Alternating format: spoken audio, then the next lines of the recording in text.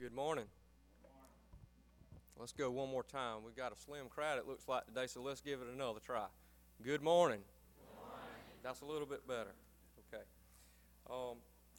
I'd like to first mention we have some special visitors with us today. We have Dr. Thigpen. He's with us and his family as well. And I've seen a couple of other visitors out there, and I'd just like to say welcome, and we'd love to have y'all back anytime. I have a few announcements from Patrick. League starts back tonight, so any of our youth that are in here, parents, League does start back tonight. And for our evening worship tonight, there's going to be a surprise service. So if you want to know what the surprise is, you have to come tonight at 6 o'clock and find out.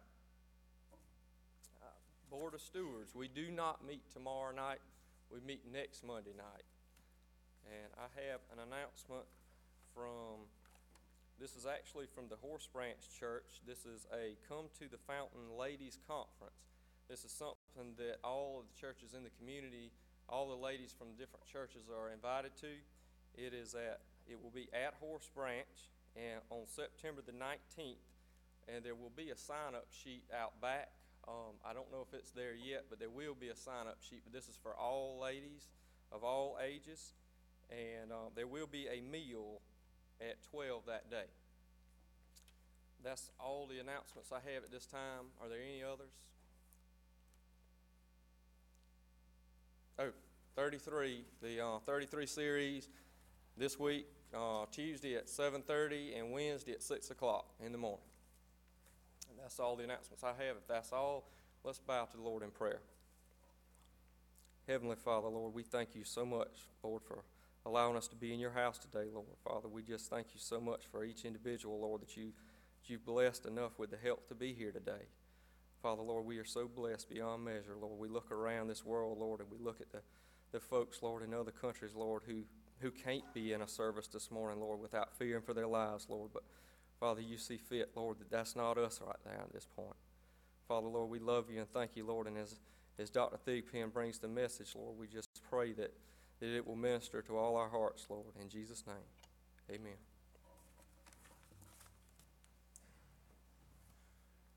Truly, this is the day the Lord has made, and as other Sundays, we're rejoicing together in it because as a family of God, we're here together to praise His holy name. Our call to worship, joining together, this is a day followed by hymn number 106, Praise Him, Praise Him. Stand together as we worship the Lord in song. This is the day the Lord has made. Together singing.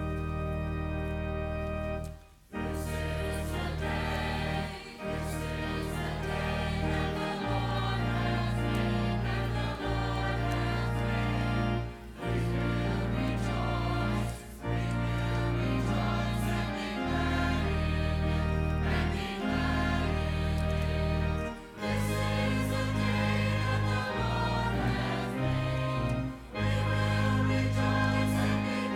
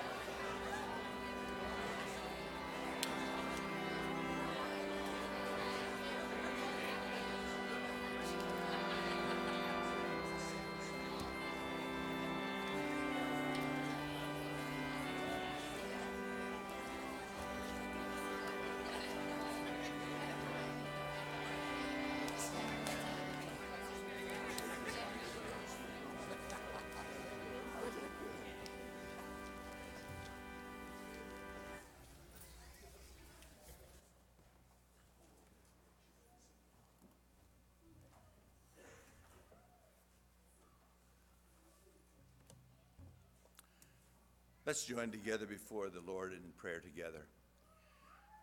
Heavenly Father, we thank you again today for your love and your grace. We thank you again for the fact that though we're unworthy, yet one day as the Holy Spirit convicted, someone shared with us the wonders of Jesus' saving grace. We repented of our sin and accepted Christ as personal Savior. In that moment, the Holy Spirit came into our hearts to transform us and to be our continued, abiding comforter. Lord, we praise you and magnify your name because we call you Abba Father. And yet, while we enjoy that blessing, we realize around us and throughout the world, there are multitudes who still have not heard, or maybe heard but have not yet responded. Help us, Lord, to be that faithful witness by our life, by our testimony. Again, use our lives to be your ambassadors until you come again. We thank you also for this opportunity of worship. And as we gather, we come in the precious name of the Lord Jesus to praise your name and thank you for all your goodness to us. We pray today, particularly, Lord, that you would be with those who cannot be here because of sickness or affliction. We'd like to be here, but health will not permit it this time. Be with them, Lord, strengthen them, and according to your will, just touch them with your healing grace. And again, we pray, Lord, for our missionaries throughout the world as they're laboring and sharing the gospel of Christ, particularly those who are in the harm's way of anti-Christian enemies who would even seek their lives and seek to snuff out the gospel. We know, Lord, it cannot be snuffed out. It cannot be destroyed, because the gospel is the power of God unto salvation, and all the gates of hell cannot prevail against it. But be with them and protect them, Lord, and give them again courage. We pray for them. We pray for ourselves, Lord. We thank you for our nation where we're free to worship as we so choose. We're free to witness without fear or favor of men.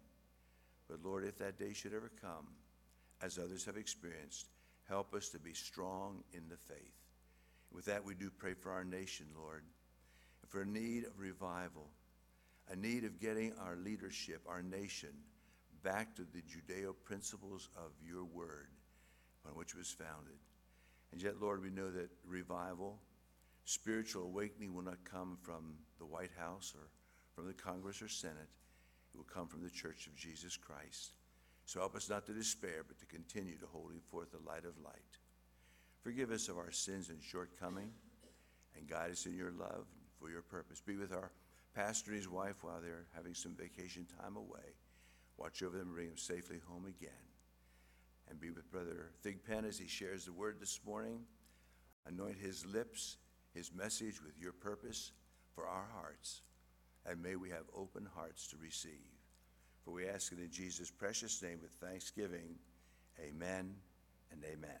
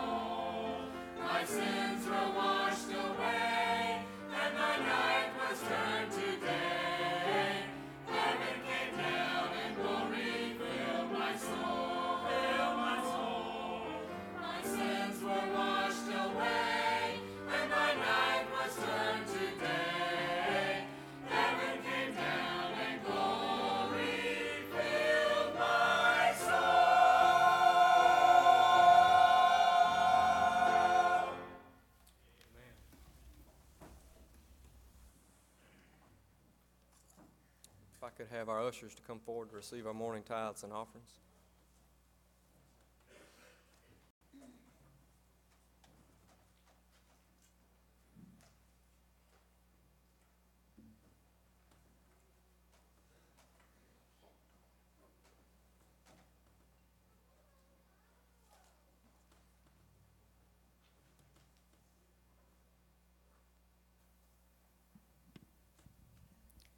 Heavenly Father, Lord, we just thank you so much for all that you give us, Lord.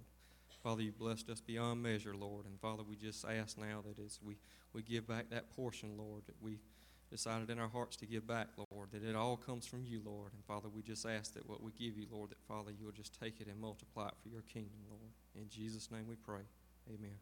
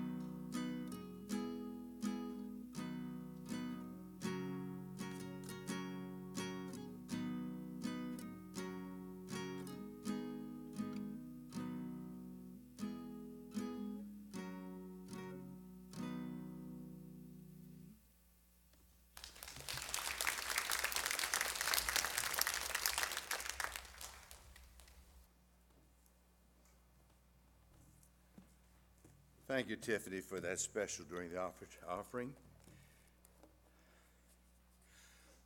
We'll join together in singing another hymn. Following this, Mary Lane will be coming and sharing a special selection. And then I'll introduce our speaker now and let him take charge after that. First time I met Brother Thigpen many years ago. Yeah, he was going to Columbia Bible College and Columbia International University. They had him so spaced out, his hair was all curly and wavy. Thank goodness it didn't wave goodbye, but it turned kind of like mine, you know, kind of. You like that, didn't you, Mark? Mark, why was his hair curly? Well, anyway, we'll let that be where it may be, but that's right, buddy. Anyway, I've learned to appreciate and love Brother Dan and his wife over these years. God has used him wonderfully, used him mightily, and much like how it happened to him in 1990, something happened to him he didn't expect either. His plans were to go back to Philadelphia Church again for another time of service, but according to the Lord's divine purpose, God planned further for him, and he was elected by the General Conference body under the leadership of the Holy Spirit to become the president of our denomination for the next 4 years, and I advised him to go ahead and nail his furniture down for 4 more years after that. And so you pray for Brother Dan and for Faye, for Mark, that God will continue to bless them. Dr. Thigpen is now with his family residing in Orangeburg at headquarters, the president's office, doing great work for our church. But you know, I've been there and I know that. It takes God's people praying for him and her daily, to give them wisdom and direction as he seeks to guide our church in the way of the Lord Jesus Christ. So Dr. Thigpen, following the singing of this particular number and then the special by Mary, will turn our pulpit over to Brother Dan for the message of the morning. Number 271, Standing on the Promises. And let us stand together as we join in singing. Standing on the promises of Christ my King.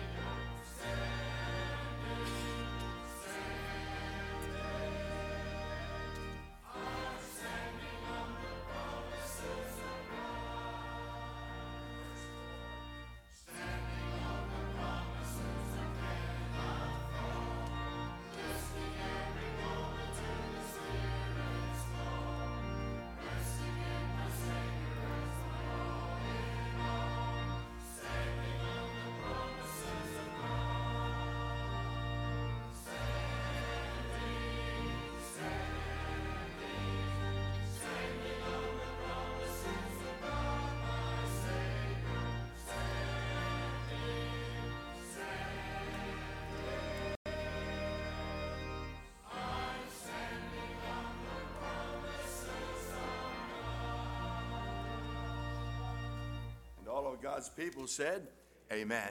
Mary, come and bless our hearts at this time, and the Dr. Thigpen following that.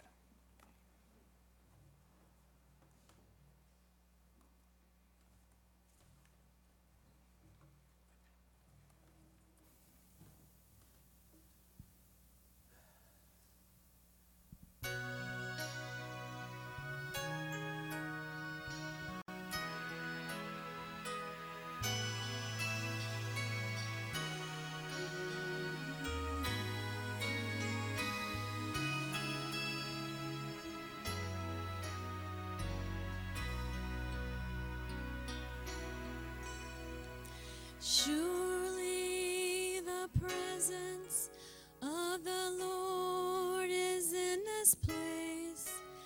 I can feel his mighty power and his grace. I can hear the brush of angels' wings. I see glory on each face. Surely the presence of the Lord is in this place. In the midst of his children, the Lord said he would be. It doesn't take very many. It could be just 2 or 3. And I feel that same sweet spirit that I felt oft times before. Surely I can say that I've been with the Lord. Surely the presence of the Lord is in this place. I can feel his mighty power and his grace. I can hear the brush of angels' wings. I see glory on each face. Surely the presence of the Lord is in this place. There's a holy hush around us as God's glory fills this place. I've touched the hem of his garment. I can almost see his face, and my heart is overflowing in the fullness of his joy. I know without a doubt that I've been with the Lord. Surely the presence of the Lord is in this place. I can feel his mighty power and his grace. I can hear the brush of angels' wings. I see glory on each face. Surely the presence of the Lord is in this place. Surely the presence of the Lord is in this place.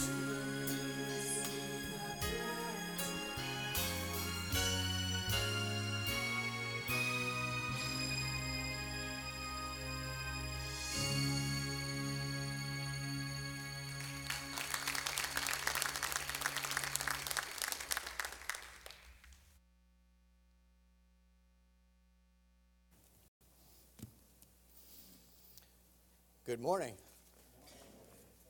Certainly is a pleasure for me to be with you this morning. I appreciate the opportunity to be able to come and share with you a few things from God's Word as far as we as believers are concerned, as well as His church, and as well as the future of our denomination. I certainly appreciate Dr. Blank, and we have worked together a number of years and have gotten along just fine until now. I mean, of all of the things that you could have said about me, you had to mention something about my hair. And all I can say about that is Faith finally straightened me out. What I would like to do this morning is share with you a few thoughts concerning our general conference theme. I know that you are aware of the fact that by now that our theme for this year is wholly committed to the authority of God's Word. And so that's the topic that I would like to address this morning. So I would invite you to turn with me, if you would please, in your Bibles to 2 Timothy chapter 3. And I'm going to read two verses for you. You probably already know these verses. I trust that you do. But in case you don't, let's remind ourselves of what the Scripture says. All Scripture is given by inspiration of God and is profitable for doctrine, for reproof, for correction, for instruction in righteousness, that the man of God may be perfect, thoroughly furnished unto all good works. Let's pray together.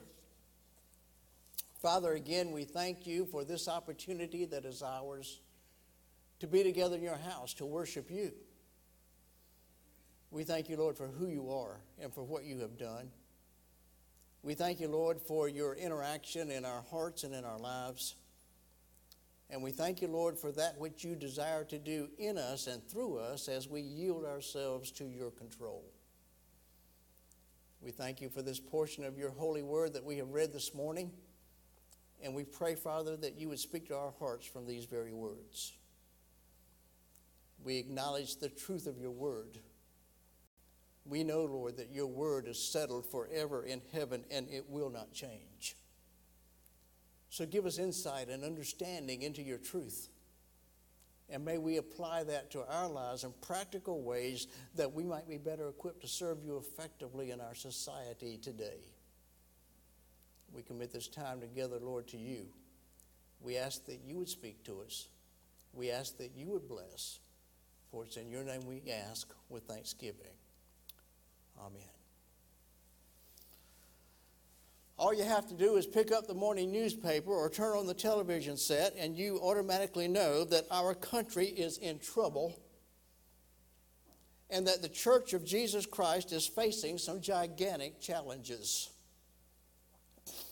The moral ills of our society are getting worse and worse. The very foundation upon which this great nation of ours was founded is being pulled out from under us, and our walls are rapidly crumbling. Political correctness and secularism is attempting to take away the church's ability to speak the truth and to address the real moral issues of our day. But with God's help, my friends, I am committed to the fact that we will not succumb to those temptations. There's too much at stake to trifle with the future of our nation, the future of the church which Christ died to establish, and the souls of men for us to just sit back and do nothing. There is a small but militant minority out there that is bent on destroying all vestiges of our Christian heritage, and they have set in motion their cultural jihad to infiltrate the media, education, and politics, especially the courts, and impose their secular fundamentalism upon us. We are living in desperate times. And I believe that there are two issues that have come to the forefront in recent times that demonstrate that the thinking of the average American is morally adrift from the truth of God's Word. Those two issues are the sanctity of human life and the sanctity of human sexuality. Now, let me say a word or two about the sanctity of human life first. David writes of God's hand upon each life in Psalm 139, verses 13 and 14. He says, "Thou hast possessed my reins," a phrase that means you have formed my inward parts. "You covered me in my mother's womb. I will praise you, for I am fearfully and wonderfully made. Marvelous are your works, and that my soul knows right well," or very well. David knew very well that he was created by God through the miracle of procreation. People intuitively know the truth about life and the truth about origin because man bears God's image. The best and the latest science agrees with God's word that life begins at conception. Taking innocent life, no matter how small, runs contrary not only to our conscience, but also to Scripture. And because Americans know this deep down, they are morally conflicted. In the 42 years since the legalization of abortion in 1973, more than 56 million babies have died through abortion. In 2013, there was approximately 1.2 million abortions. If you do the math, that comes out to about 3,300 abortions daily. 137 abortions every hour. One abortion every 30 seconds. And yet the majority of Americans are unable to commit to ending this atrocity. And while we do acknowledge that the rate of abortion is declining, I think that all of you here this morning would agree with me that even one abortion is one too many. And then concerning the sanctity of human sexuality, in the book of Hebrews chapter 13 and verse 4, it says that marriage is honorable in all, and the marriage bed undefiled, for God will judge the adulterer and all the whoremongers, or all of the sexual immoral. My friends, God did not wear a flower in his hair and attend the Summer of Love in San Francisco in 1968. In fact, he wasn't even invited. Had he been there, though, he would have been there to remind them that sexuality is something that belongs in marriage between a man and a woman. Americans are conflicted because they know that sexual immorality is wrong. But they either engage in illicit sexual activity or they know people who do, so therefore they don't want to stand up against it. And when you look at what's going on in our culture and when you look at what's going on in our society and we ask ourselves, well, how's the sexual revolution working out for America? And you look at the statistics, you will find that it isn't working very well. According to the Center for Disease Control in 2011, there was the largest number of sexually transmitted diseases cases ever reported, mostly in men who were having sex with men. The rate of HIV increased 22% among homosexuals between the ages of 13 and 24. And yet we still have the audacity to think that we can redefine marriage and that we can redefine the natural family. We all know that in June of this year, the Supreme Court has ruled that gay marriage is legal in all 50 states. Now, I could go on and I could talk about the fact that Hollywood is a vast wasteland of immorality, with virtually all of the stars of pop culture being liberal. Or the fact that public education is on the wrong track, with the last two generations of students from kindergarten all the way through graduate school being constantly inoculated with the atheistic, humanistic, materialistic view of evolution. We could talk about encroaching Islam, but I'll save those topics for another time. I think you get the point. I think you get the point. So what are we as the church of God, going to do in light of the current situation that confronts us in our day? What can we do? Here's what I believe we can do.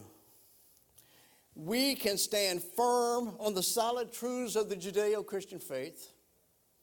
We can cling to the only hope that we have, who is the Lord Jesus Christ himself, because he can do things that we in our own power can never do. We can earnestly pray for divine intervention, and we can be wholly committed to the authority of God's word. Now, I know what some of those people out there are saying. They're saying, well, you're just one little church. In fact, there are individual churches out there that are larger than your entire denomination. So what can you do? How can you possibly make a difference?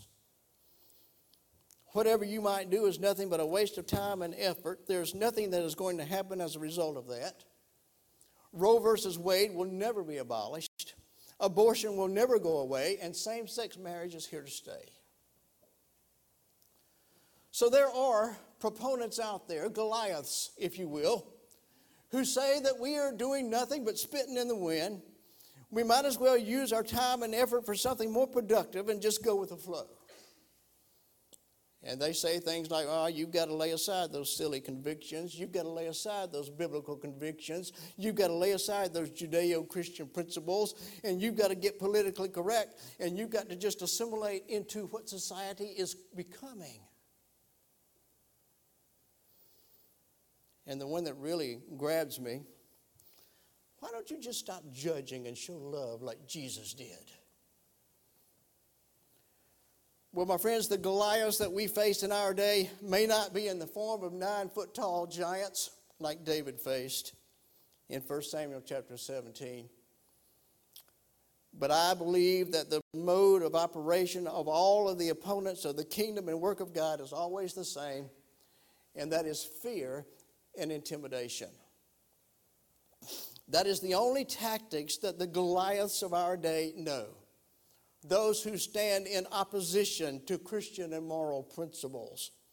They know that if they can just bluff us out with their bullying or their terrorization devices and just get the church to stay within its own four walls and remain little bless me clubs, instead of coming outside and being the church, they know that they can continue to indoctrinate this generation as well as future generations with their ungodly and soul-damning hogwash.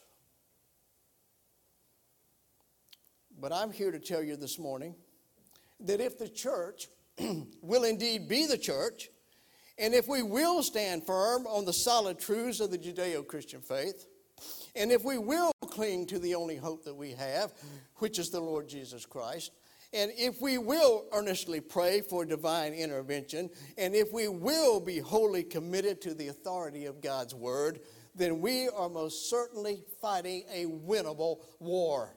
Now, why do I say that? 1 John chapter 4 and verse 4. You are of God, little children, and have overcome them, because he who is in you is greater than he who is in the world. Now, I know that in that context, John is dealing primarily with false teachers. But aren't those who attempt to shut down the Christian voice in our country today, to a large extent, false teachers? Do they not use tactics that primarily involve lies and falsehoods, or twisting of the truth, or at the very least, lies simply sprinkled with a little element of truth? By the illumination of the Holy Spirit, who is greater than Satan, who is the spirit of error, true believers can overcome deceiving teachers. We can overcome the Goliaths of our day. And in fact, according to 1 John chapter 4 and verse 4, in the mind of God, it's already a done deal. Did you notice carefully what the verse said? It said, you are of God. You have overcome, because he who is in you is greater than he who is in the world. We all know as Christians that it is not flesh and blood that we are at war with, but we are literally at war with the spiritual powers of darkness in high places. However, we also know that most of these ideas and most of these falsehoods manifest themselves through and by people. I believe that's one reason even many Christians are so easily deceived into believing that we aren't walking in love if we have a debate or a disagreement with, or if we challenge the proponents of this world system, instead of just remaining meek and timid and quiet for the sake of love. These demonic spirits and influences could care less about our passive kumbaya love, my friends. Just like the Goliath of David's day, they only understand one thing: warfare. And what we need in our day and time is more people that will stand up for the truths of God's word and allow themselves to be put in jail because they won't issue same-sex marriage licenses. If all of us would have the backbone of that young woman, we could easily win this country back to the principles of God. How long will we let the tyranny of the government rule over us?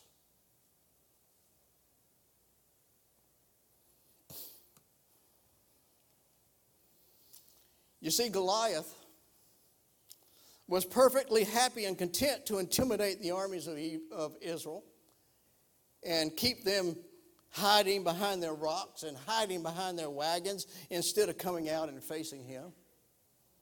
In fact, he was rather enjoying taunting them and mocking them and making light of them.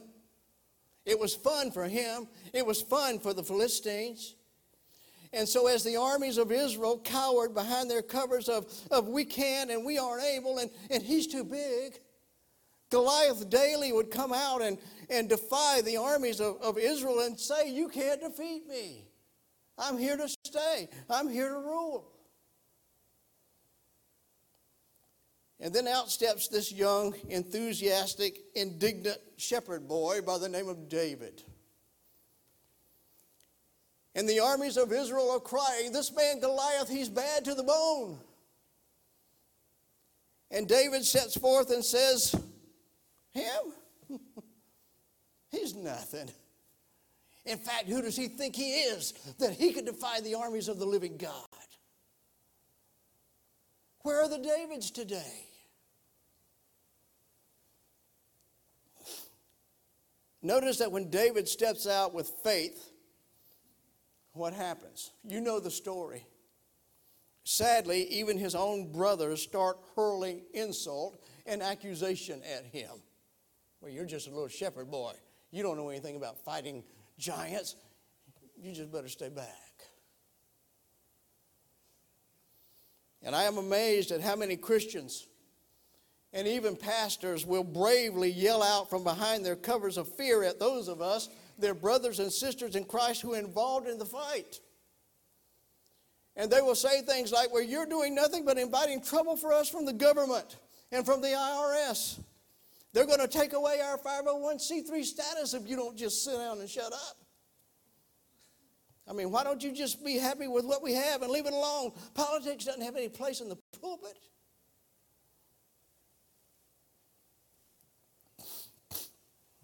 They have obviously not been very familiar with a little shepherd boy named David. They obviously don't know very much about our Savior, the Lord Jesus Christ. And many others will just simply sit back and they say, well, I don't want to get involved in that stuff. Can I let you in on a little secret this morning? You are involved. You're involved right now. You may not know it, but you're involved. The Goliaths of our day want the church to remain behind its covers of excuses and stay within the confines of our facility walls and not engage the culture. Because some of these Goliaths, if not all of them, know that when the church rises up to its full potential and capacity in the power of the Holy Spirit, the church is a force to be reckoned with. They don't want that. You stay in your church. We don't want you out here in the world.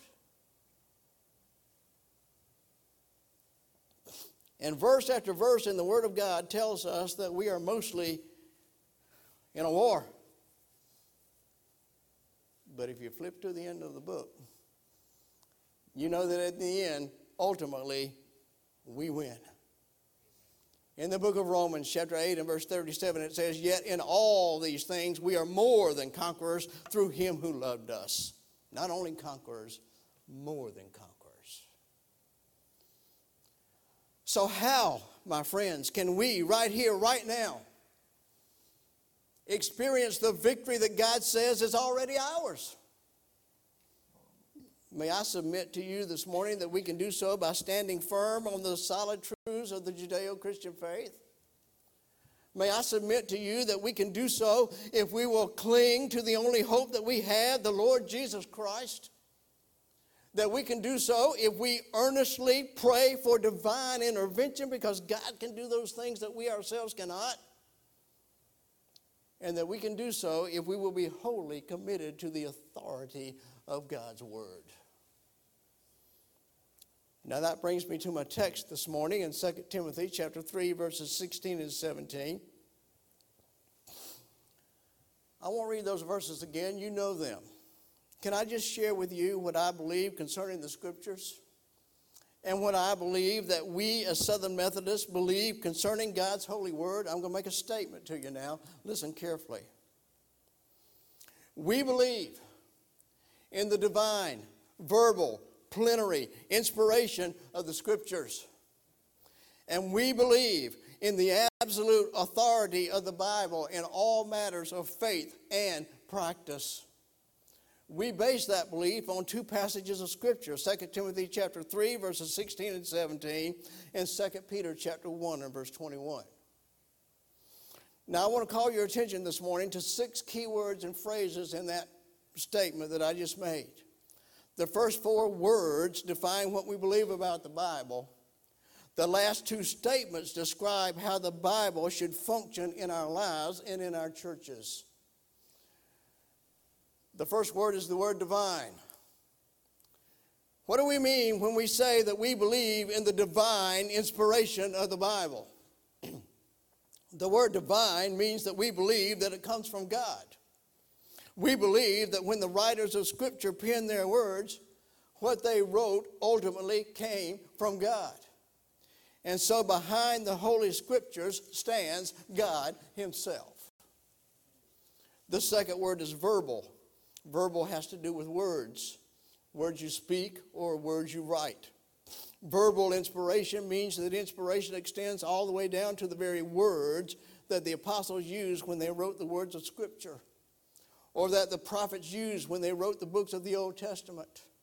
Now let me clarify. We do not believe that God simply inspired the writers of Scripture so that they felt very close to God, and out of their closeness to God, they sat down and wrote whatever they wanted to write. No. Inspiration is not merely in the writers of Scripture. Inspiration extends to the very words that they wrote. The third word is the word plenary. The word plenary means extending to all the parts. Verbal means word for word. Plenary means every part. Plenary means that inspiration is not just for the good parts of Scripture, not just the parts we use for our quiet time, not just for the parts that really move us. We are saying that God inspired the whole of Scripture, not just John 3:16, but all the way out to the very ends of the text. God inspired every part of it. And then the word inspiration itself is the fourth word. Inspiration has to do with God's superintendence of the human authors, so that using their own individual personalities, they composed and recorded without error His revelation to man in the words of the original autographs. Let me emphasize 3 things here. Number one, God superintended, but he did not dictate the material. Number two, he used human authors in their own individual styles. And number three, the product of that in the original manuscripts was without error. Now let's notice two key phrases that describe how the Bible should function in our individual lives and in our churches.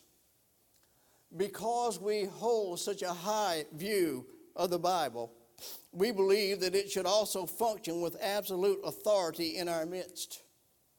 And by that we mean that since the Bible is God's Word, it is the final court of appeal in all theological debates. More than that, the Bible stands supreme over the opinions of man. When there is a conflict between what our culture says and what the Bible teaches, then we are to reject our culture in favor of the Bible. We are to do that even when obeying the Bible makes us unpopular in our community.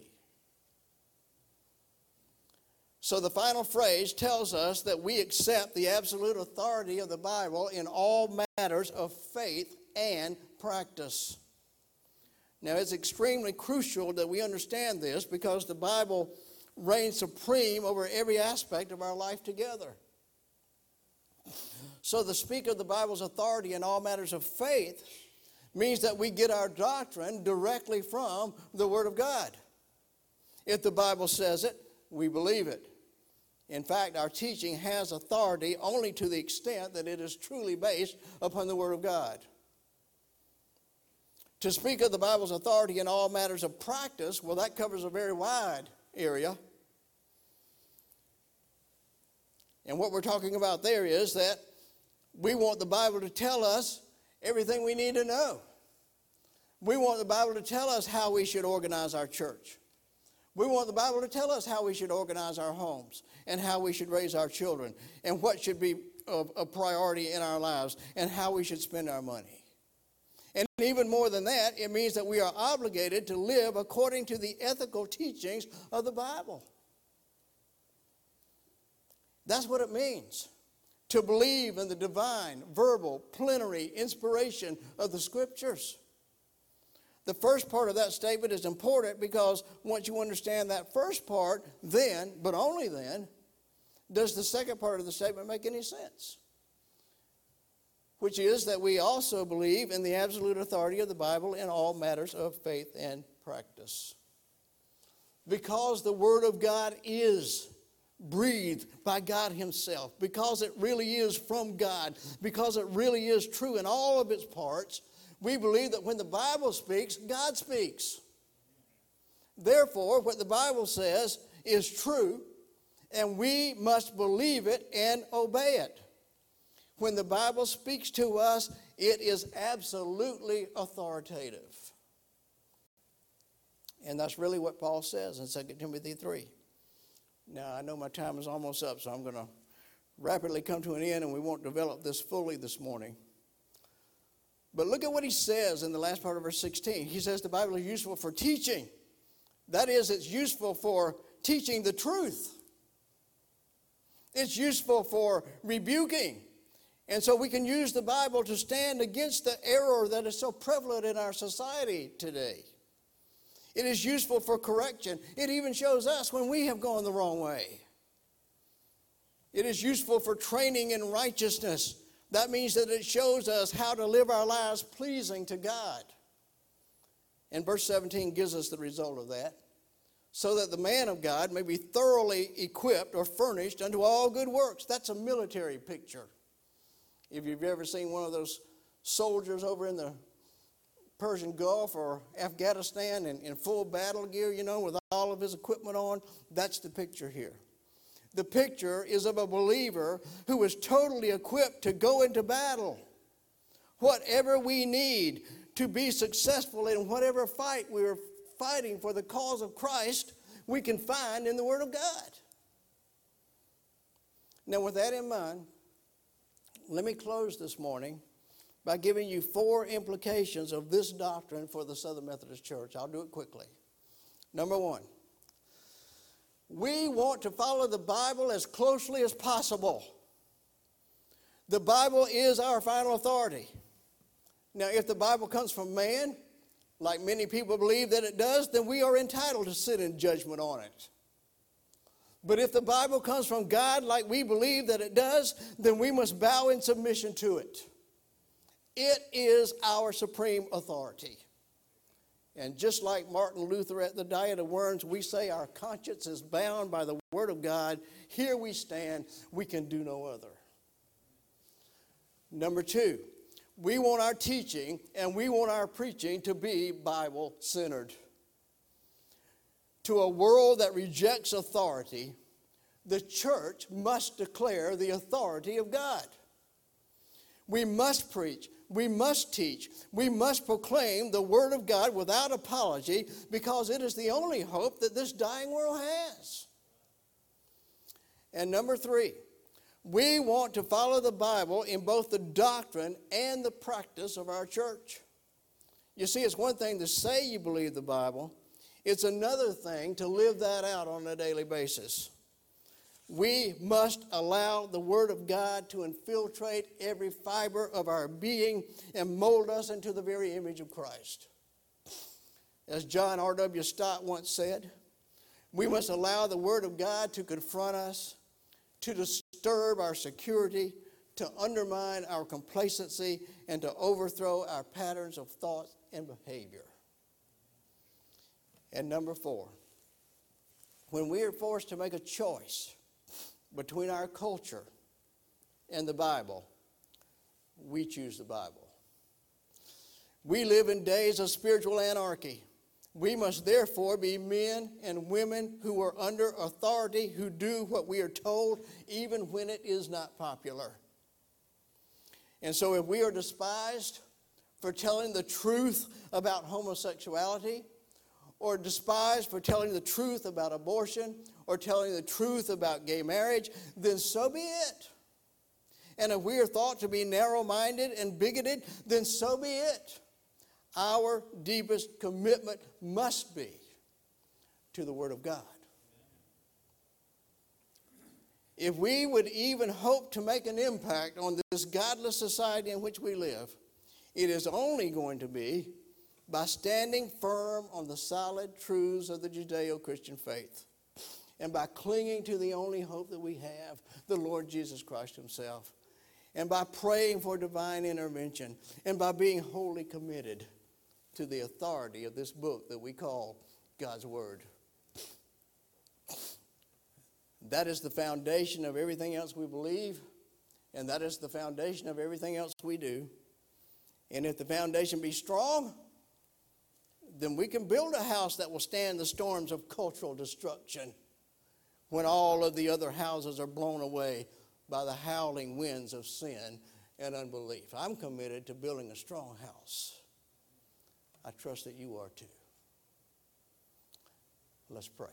Father, we thank you this morning for reminding us that you have given us the gift of your holy word. It's a precious book, Lord. We take it for granted so often. But it is literally the foundation for everything that we say, for everything that we do, for everything that we believe. And we've got to use the Word of God against the onslaught of the things that our culture is bringing against us on a daily basis. It's the only thing that has the answer. Help us, Lord, to stand solidly firm and strong upon your truth. We ask in Jesus' name. Amen.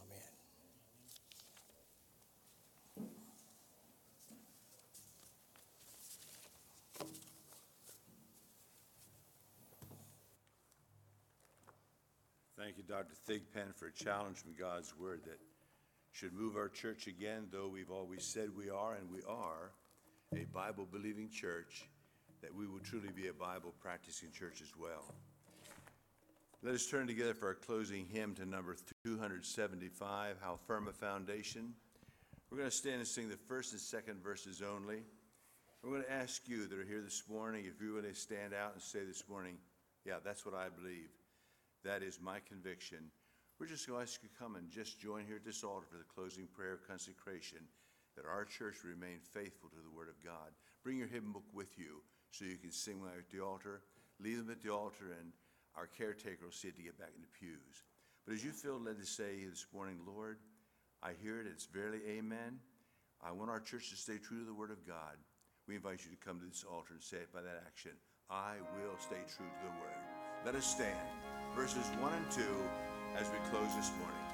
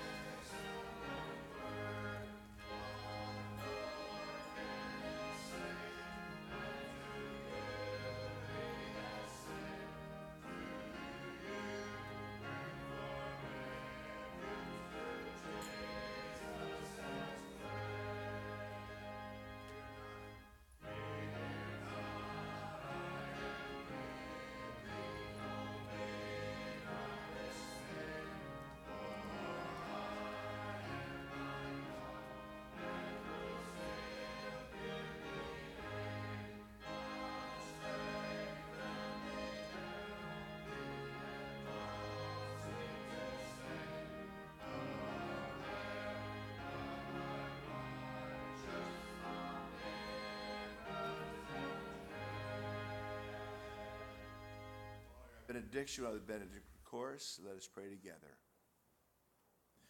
And now may the grace, mercy, and peace from God the Father, the Son, and the Holy Spirit keep you, strengthen you, and cause you to stand until Jesus comes again. Amen and amen. Make me a blessing, joining together the choral benediction.